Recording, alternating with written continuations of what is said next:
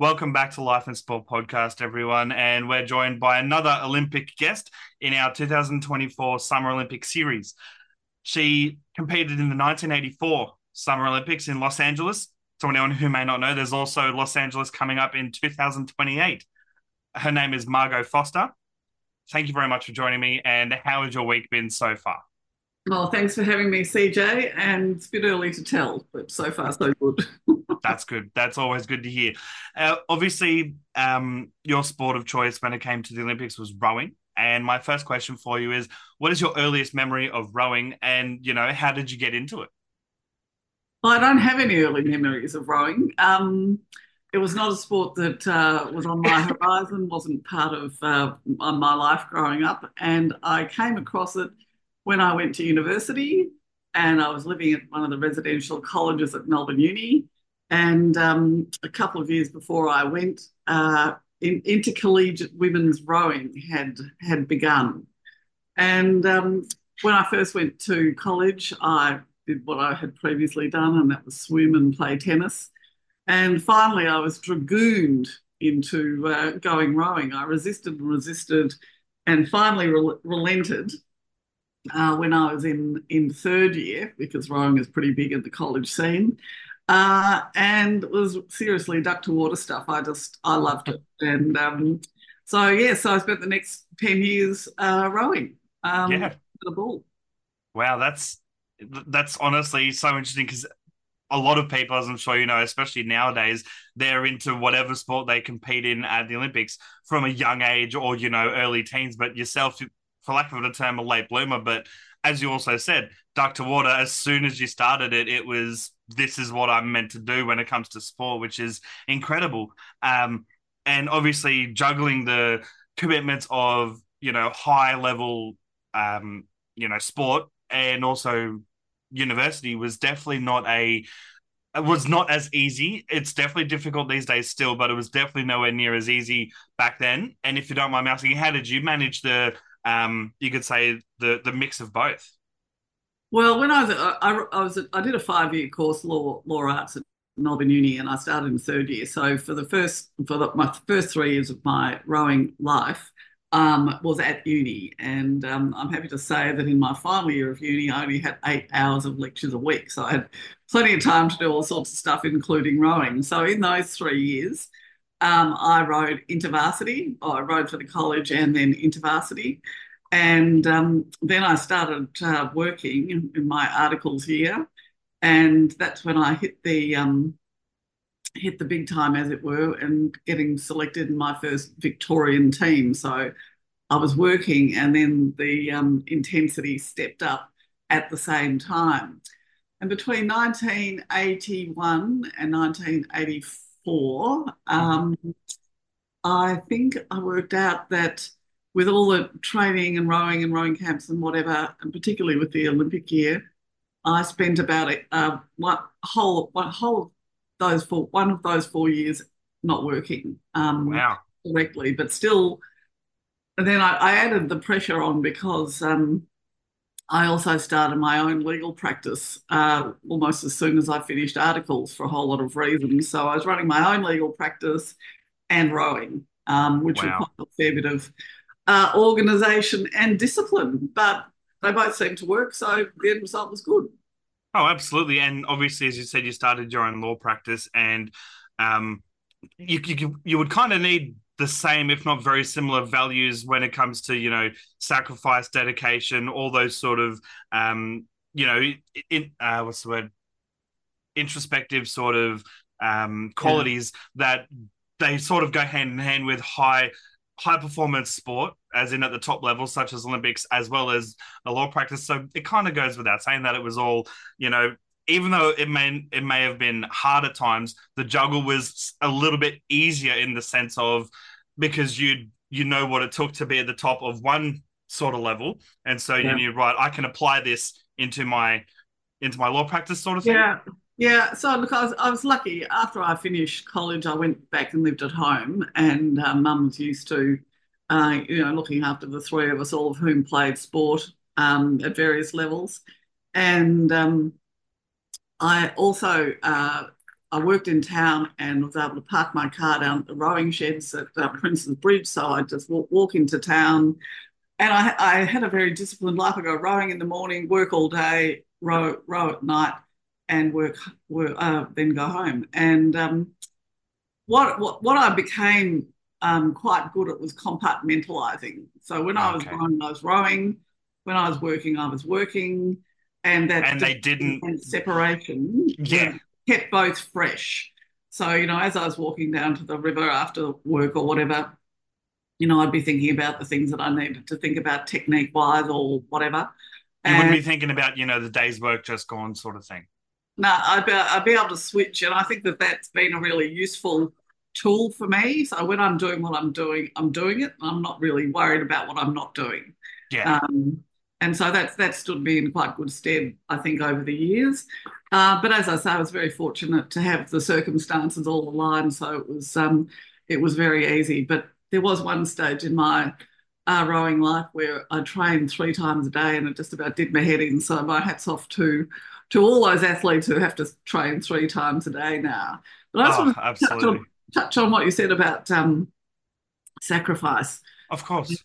I I I really don't like thinking about what I did in terms of sacrifice because I made a choice. Oh, okay. I chose to go rowing. I chose to train 12 times a week. I chose to forego social activities and weekends away. And I remember I had a friend once said, "Oh, come on down to Flinders for the weekend. They won't miss you." And I said, "Well, no, actually, you can't not be in a rowing boat. It's not like a footy team if you don't Yeah. turn up and still play. You Yeah. can't row a boat with 3 women or 7 or whatever." So Yeah. yeah. So as I say, I always think about it as I So you made. could say you chose to sacrifice in that respect for the betterment of your progression, Yeah, for lack but of a I better never, I term. never, but I never thought of it as sacrifice. I always thought of it. I mean, I think that's a bit of a negative. That's And fair. I didn't have to go rowing. No one made me No, go gosh, no. rowing. So I chose it, and I chose all that went with it. And That's a really good way of looking at it. well, I think so, and I think probably, and it really does concern me when journalists talk about sacrifice in an athlete's sacrifice. Well, yes, you've made a choice, and in some senses, you could say, well, I've foregone something rather than sacrificed it because possibly it'll be there later.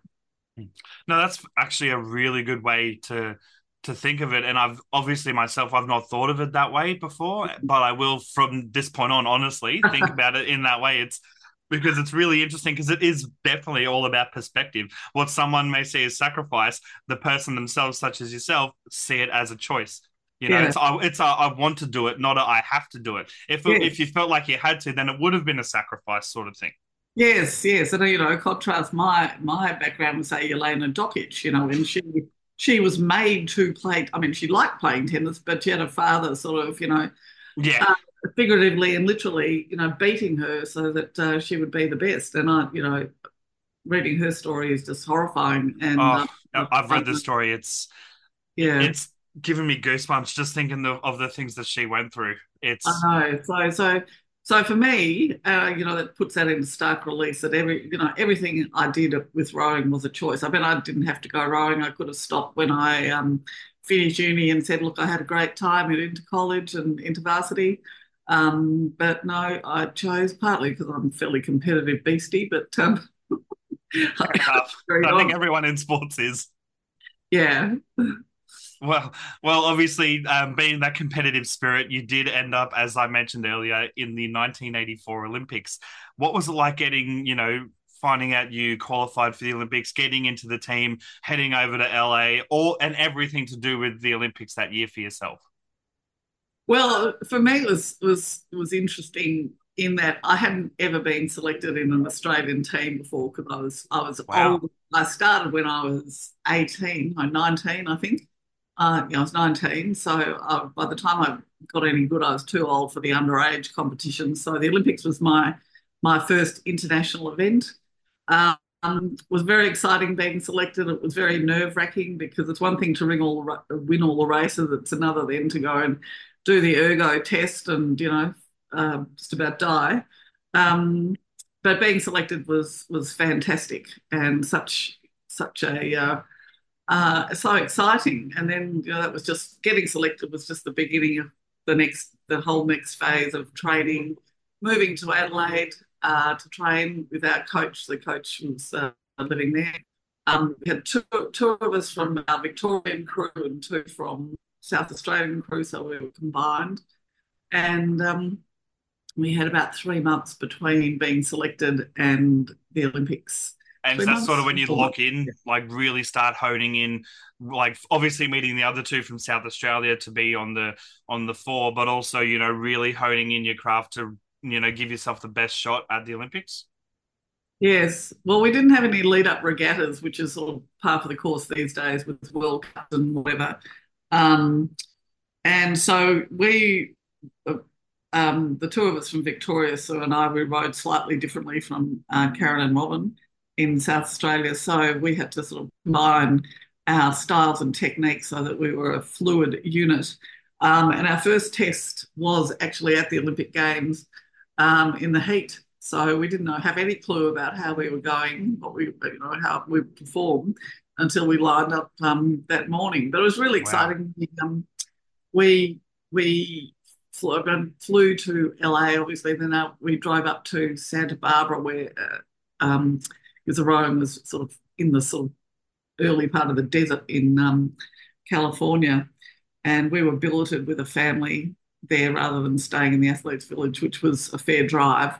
Um, and yeah, we trained and rode and uh, yeah, lined up for that fateful heat. Yeah, which I mean, you made history in that Olympics by becoming the first women's rowing team to medal for Australia at the Olympics. Yeah. I'm just getting goosebumps thinking about it. I can imagine how you were feeling when you made that achievement, and if you can talk to us about, you know, obviously reliving it and also making history, not just for Australian sport, but women in sport as well. It's funny, you don't really think about those sorts of things at the time. And in fact, our reaction when we crossed the line was anything but jubilant because Like, shit, we should have uh, got cold. not that. It was Oh, because the race was quite close and the Romanian crew won, and then it was close between, and then Canada came second, and that was fairly clear. And then it was close between us and the US. oh, And okay. being official in a speedboat who, at the finish of the course, uh, driving around telling crews where they finished in the race. And they came over to us and said, "Oh, you came fourth, Australia." And so we were incredibly Hmm. dejected, really furious. And I know that I said to myself, "What a waste of time this has been coming fourth." So Do you I know. think it was maybe when they said you'd come forth because it was hosted by the US that they had maybe a little bit of bias towards the US? That could be the case, but it was close. It was close. Okay. So they might have been at a wrong angle and not Bit been of able to human error follow. sort of thing. Okay. Yeah, so it's human error. And so we were absolutely spitting chips. And, I always say that, so much of the Olympic spirit, it's the winning, it's not the winning, it's the taking part. And I said, no, I absolutely. mean, no, you go there to win. You do. Yeah. So then we were so cross. And after a race, what crews do, they row up about 250 metres back up the course, wait for the next race to come down, then row into the medal presentation pontoons. And so we were saying, oh, we're just going to row our boat in and put it away and not go, do this row down. Anyway, Yep. we would have done it. But anyway, we were saved from having to make that decision because we were finally told that we'd come third. Oh So wow. all of a sudden it was worthwhile and we were Yeah. happy. But it was interesting because I was away last year and with some friends who wanted to see the race, so they pulled it up and had a look. And I honestly hadn't looked at it for years and years and years, and it really was close. And we were in lane 6 down the bottom of the screen, and the American commentators on the feed said that the US had come third, and then they went to an ad break. Um, and then they came back and said, "Oh no, Australia came third." Oh wow. So Wow. they got it wrong on the original call anyway. So yeah. That's Mm. wow. That's really interesting because, um, yeah, like obviously back then technology was not what it is these days in sport, especially. But you'd think they'd maybe go back for a photo finish or zoom in and slow down, even in the commentary, to try and see, if it's that close, who's Yeah. end sort of. Well, when I saw the vision last year, as I say, I mean, we were in lane six, so the bottom of the screen, Yeah, and the screen seemed to focus on the top part of the race, or from lane one to lane. I think the Americans were, what were they, in lane four, and we were in lane six, and there's someone else between us. So they were concentrating. The American broadcasters concentrating on the American crew. yep, They would as the host broadcasters, and technology, as you say, they didn't have a sufficiently wide screen or whatever. And you can just see us sneaking along our bow ball, and the bit of the bow of the boat sneaking along on the bottom of the screen. So easily missed, obviously, but anyway, it all worked out in the end, and it was lovely to come home with a medal, and of course to be the first women's crew. Women's rowing had only been in the Olympics since 1976. Australia didn't send a crew then, but sent a crew in 1980 to Moscow. And those girls did a fantastic job. They came fifth, the first Western nation behind all the Eastern Europeans.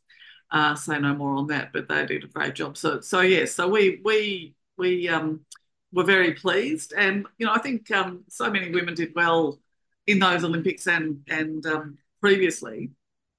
And I always sort of slightly chafe when I think, we're besieged by news that says women's sports finally come of age. Um, Whole other discussion, but women have been playing sport at the elite level and winning for a very long time. absolutely they have, and that's one of my um pet peeves, for lack of a better term, or pet hates, is definitely when people or journalists or whomever tries to say that sort of thing of it's finally come of age. No, have you guys not been watching the Olympics for years? Not just team sports, individual sports. They've been smashing goals for a long, long time. And that actually brings up somewhat of a sensitive topic, not necessarily with yourself, but to the greater.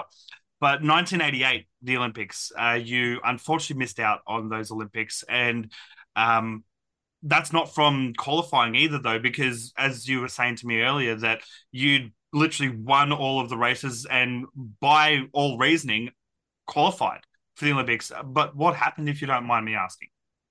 Well, yes, we trained, and after the Olympics, we'd been to the Commonwealth Games and done well there. Yeah, you And got gold in the 86 Olympics. yeah, 86 Commonwealth Games, yes. And at this Sorry, very yeah, come games, my bad. and at this very moment, I and my crew are the reigning champions, because they haven't had rowing in the Olympics and the Commonwealth Games since, but that's a whole other story. Um, anyway, so we lined up Undefeated, undefeated forever, I think. for sure. Yeah. So we lined up for selection in 1988, and as you said, I'd been successful in the selection races that I'd needed to be successful in with my crew. And Was it the same crew from 84? no, Oh, no, okay. different crew. Sue and I were the continuing pair, but the others had not continued. And, oh, well, certainly no, back in a Victorian crew. Yeah. And at the end of the final selection regatta, everyone who was in contention assembled. We were at Penrith at the time, and not in the new rowing centre, but at the by the banks of the Nepean. Yep. And we were all summoned, and the selectors get up and read out a list of names, and there were no women's names on it, none at all. At all. None at all. And And you just won gold in 86 at the Com Games, bronze in 84, and you got absolutely shafted by the sounds. well, there was no correspondence entered into. We never got an explanation, and there was nowhere to go because That's even more annoying. Like, if they'd have tried to come up with some sort of cockamamie answer or, reasoning, I could somewhat live with that a bit more in the sense of, like you know exactly what it was, Yeah, but like we're not good enough. If you know if we're not good enough and didn't have a prospect of being good enough, well, maybe. But you know, we weren't even. if you didn't, you wouldn't have been at that stage for qualification either. Well, you know, there's usually other processes between being selected and then ending up going Yeah, away with the team. So you know, we weren't put through any other paces to see how good or bad we were. It was just sort of this wall of silence, and so which was deafening, definitely by yeah, the well, sounds. definitely. But back in those days, there was no court of arbitration for sport, no dispute resolution processes available in sport for selection or other matters to any extent. And so there are only two options, sort of suck it up or take it to court. And a couple of women decided to go to court, which is Wow. A Supreme Court action.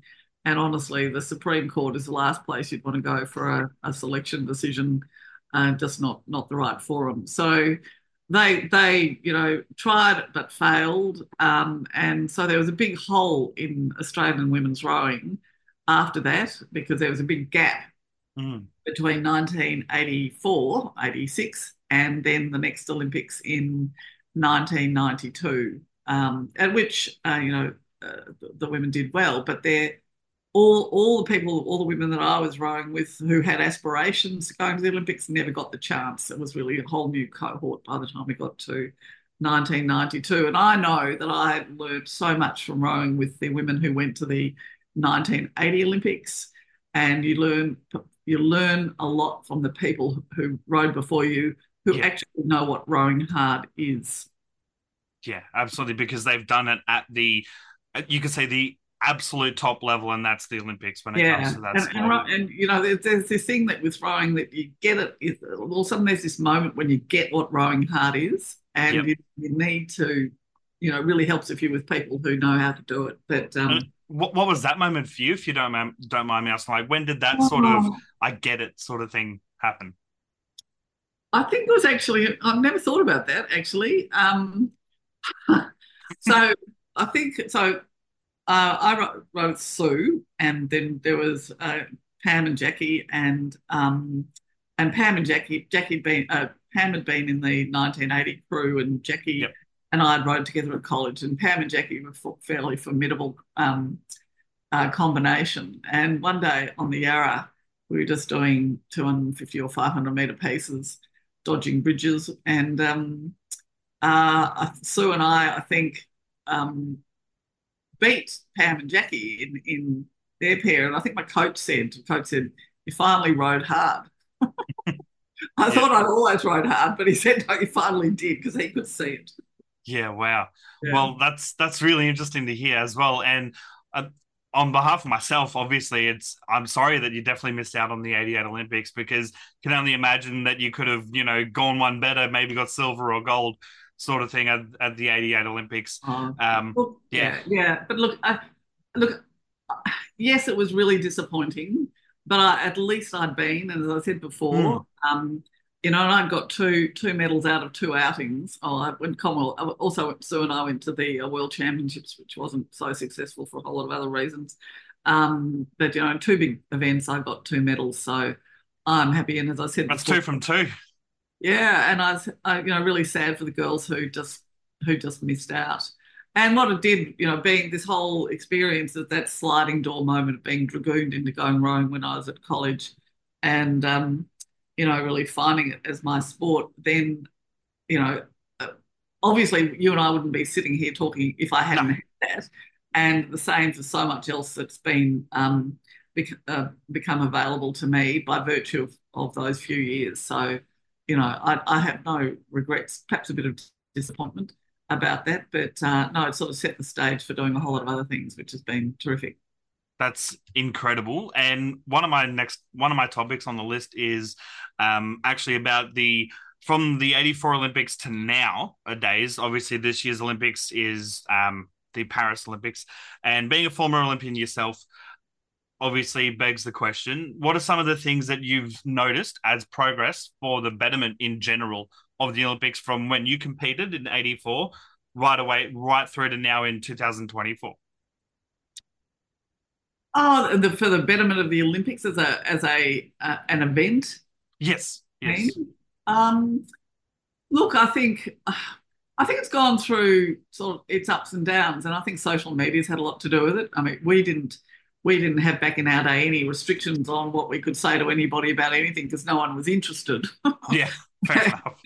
You know, they'd have to seek us out. We couldn't just go tweeting or, you know, Instaing with our thoughts on topics. So I think that the Olympic movement, you know, management of athlete voices has been very interesting. I think we were involved in the politics back in the 1980s with the Moscow the boycott in 1980 and Hmm.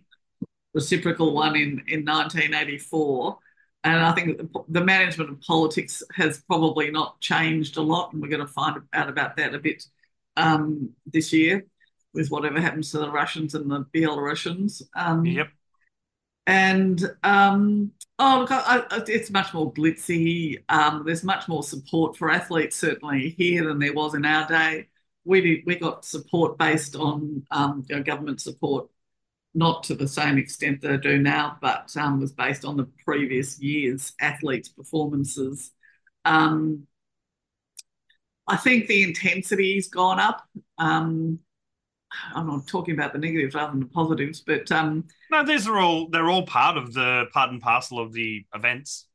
yeah, and I think that the idea of full-time athletes, you know, going back to what I said before about, you know, how I was able to have effectively balance. You know, I worked and I trained 12 times a week.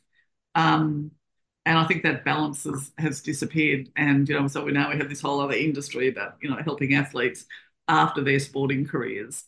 Um, and also probably the money has changed the dynamic as well.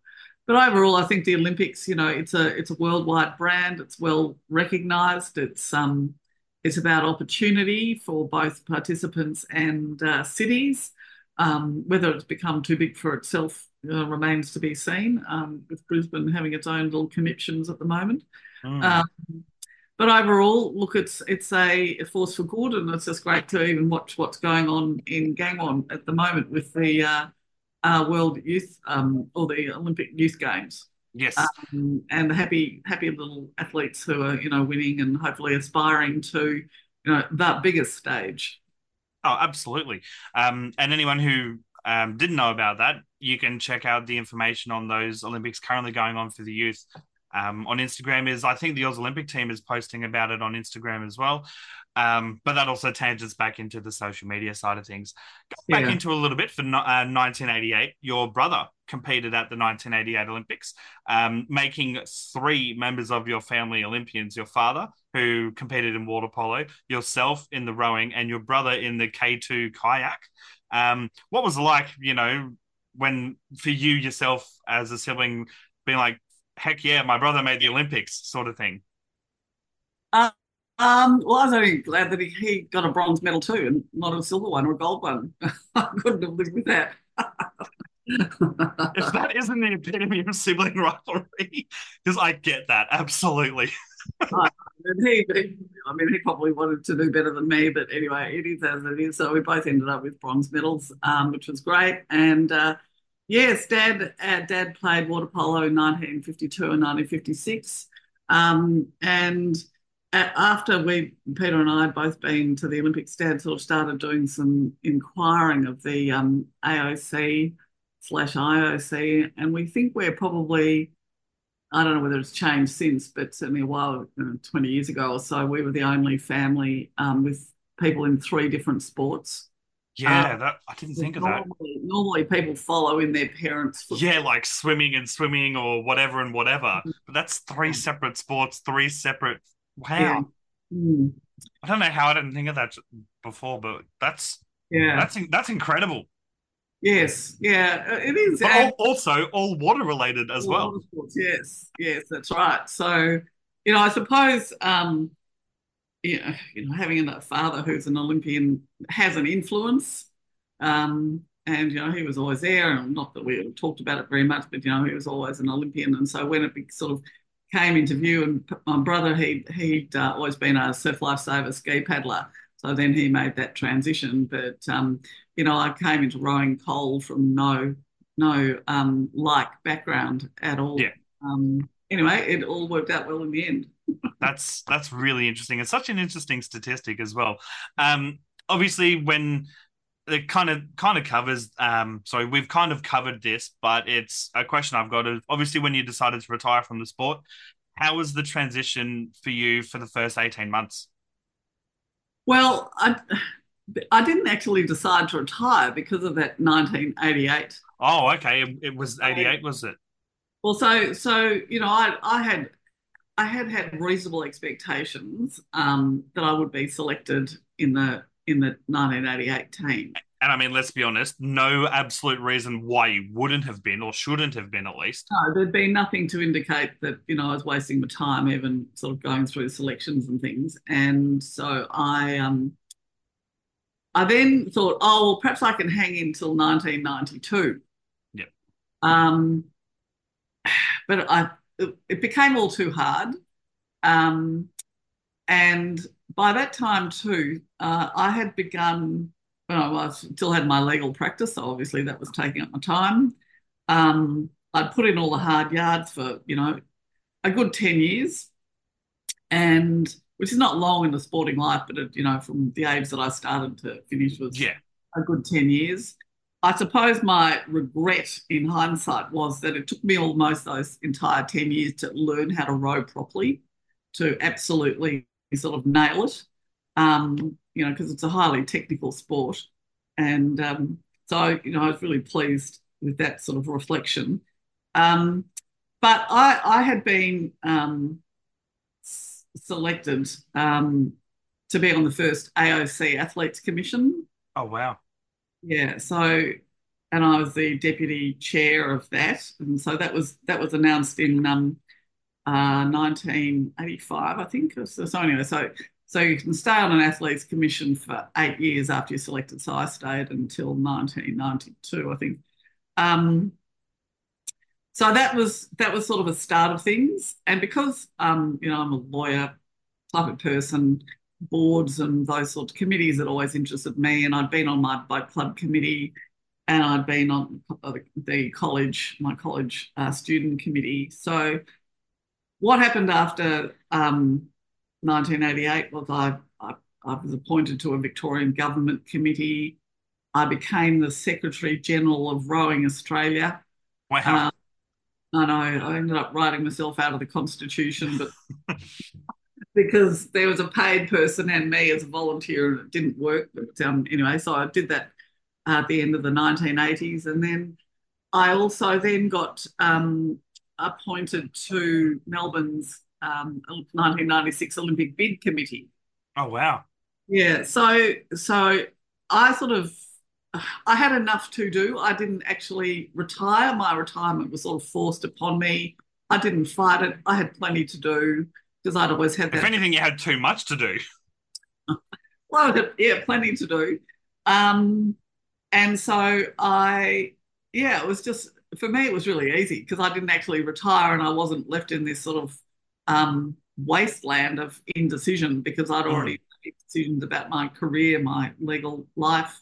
And then these other opportunities arose, which is like going back to what I said before about sliding door moments, that if I hadn't taken up rowing and then gone to the Olympics and then done well and whatever, then these other opportunities would never have occurred, and that continued and continues to a certain extent. So yeah, for me it was easy. There was nothing, yeah, nothing Ab- to. ab- Absolutely. And I definitely agree from what we've spoken about so far.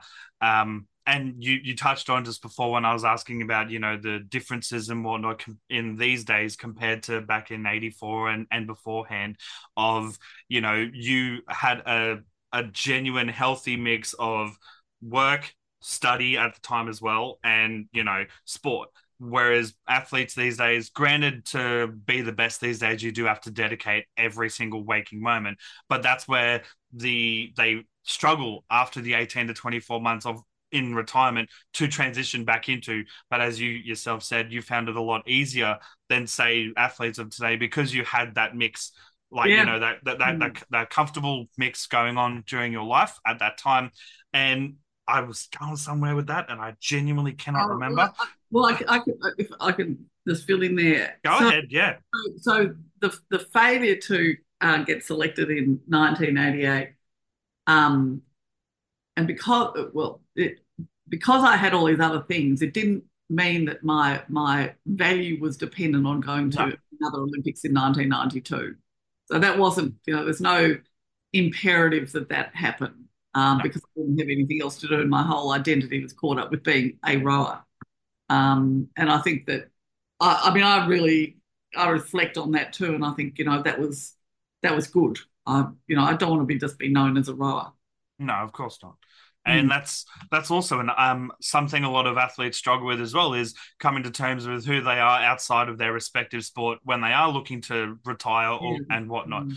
Mm. Um, which is very interesting. My next question to do with that sort of stuff is obviously we are in an Olympic year, and so will you be watching or taking notice of the 2024 Olympics? Oh yeah, of course. Oh yes, yes, yes, yes. I do enjoy an Olympic Games, and looking forward to the spectacle of Paris. And I actually think people often ask me, am I going? Well, no, and I think it'll be way better on the telly. Yeah, You see so many sports from you can see great. so much more on the TV. Yes, yes, yes. The last Olympics, I went to London Hmm. in 2012, which was terrific. I mean, because it was so easy just being in, an English speaking country, and your Yeah, way. Amazing who you'd bump into on the train.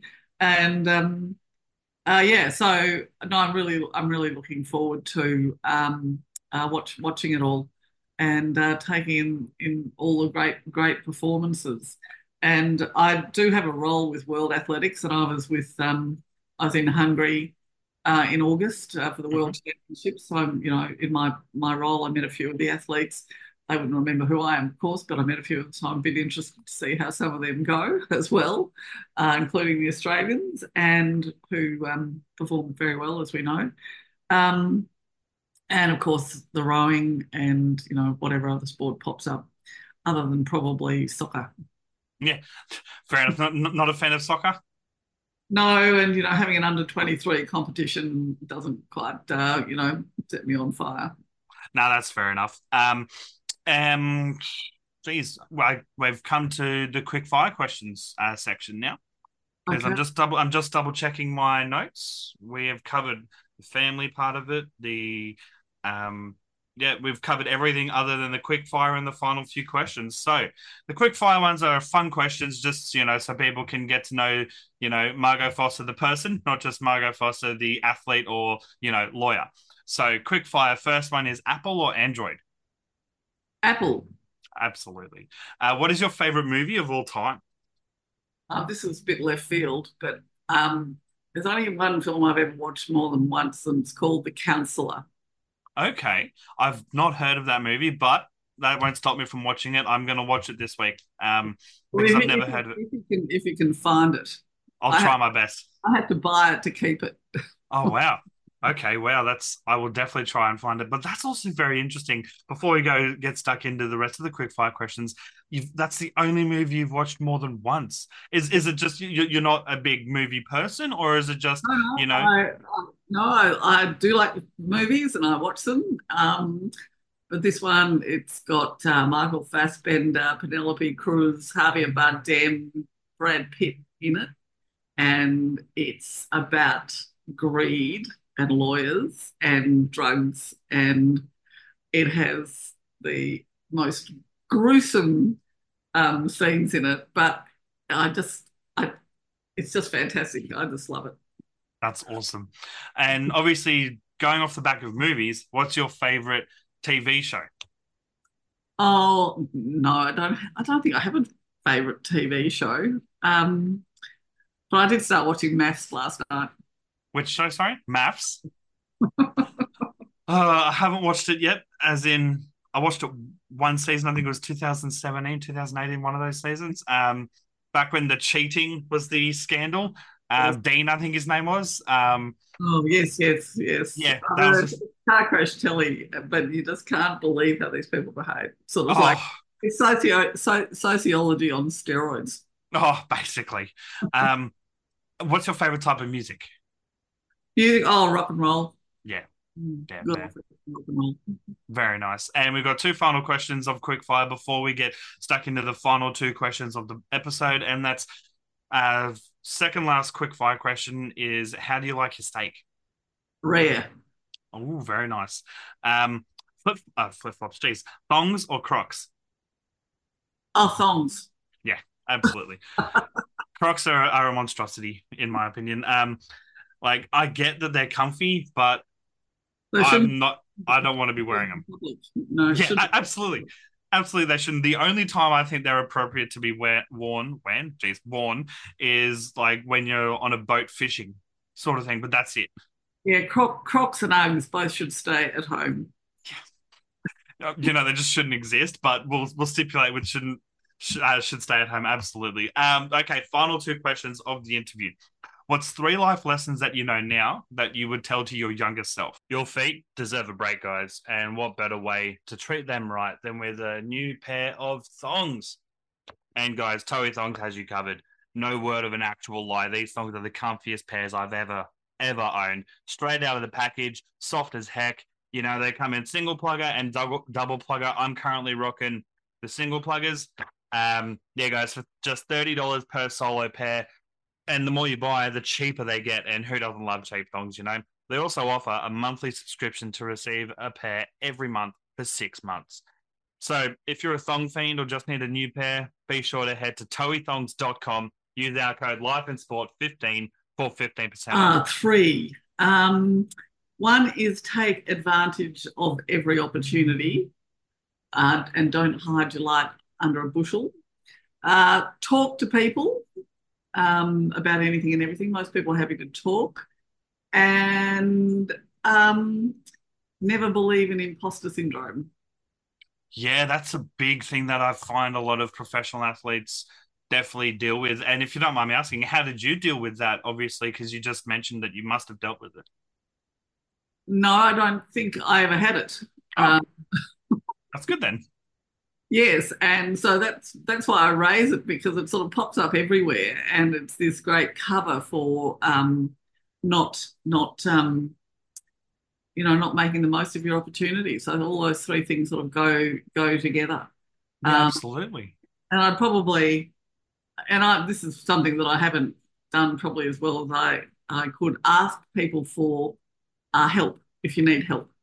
I mean, they all sort of go together, but Yeah. certainly the imposter syndrome thing is so debilitating. And, it's a label that you shouldn't apply to yourself or let anybody else apply to you or for you. Because as I say, it's just not true. Hmm. It's just you. No, no, Mm. that's absolutely very profound as well. Yeah, I don't even know what to say to that because that's just so absolute and profound that it just no more need be said, in my opinion, when it comes to that. Yeah. And the final question. Sorry, go ahead. Oh no, I was to say thanks for remarking on that because, as I say, I think it's really unhelpful, um, and it sort of goes with all this other language around being authentic, Mm. and not, what does that even mean? Be your In a authentic. world of everything that's been done before, yeah, what does that mean? So just keep everything plain and simple.